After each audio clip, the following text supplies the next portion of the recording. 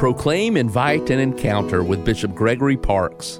Why we have saint devotions. I think it's important that we pray to the saints because when you think about it, in a lot of ways, they were like we were. They were declared saints of the church, but they were also sinners.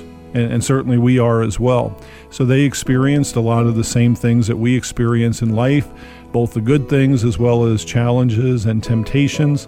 But yet because of their belief in God and their love for God and for others, they were able to overcome those things. And they excelled in holiness and in virtue. They serve as models to us in that way, which is why they're promoted for sainthood and why they're declared saints by the church. And of course, ultimately, what we believe is that the saints are with God in heaven and that they do intercede for us. They pray for us for things that we might need in our lives.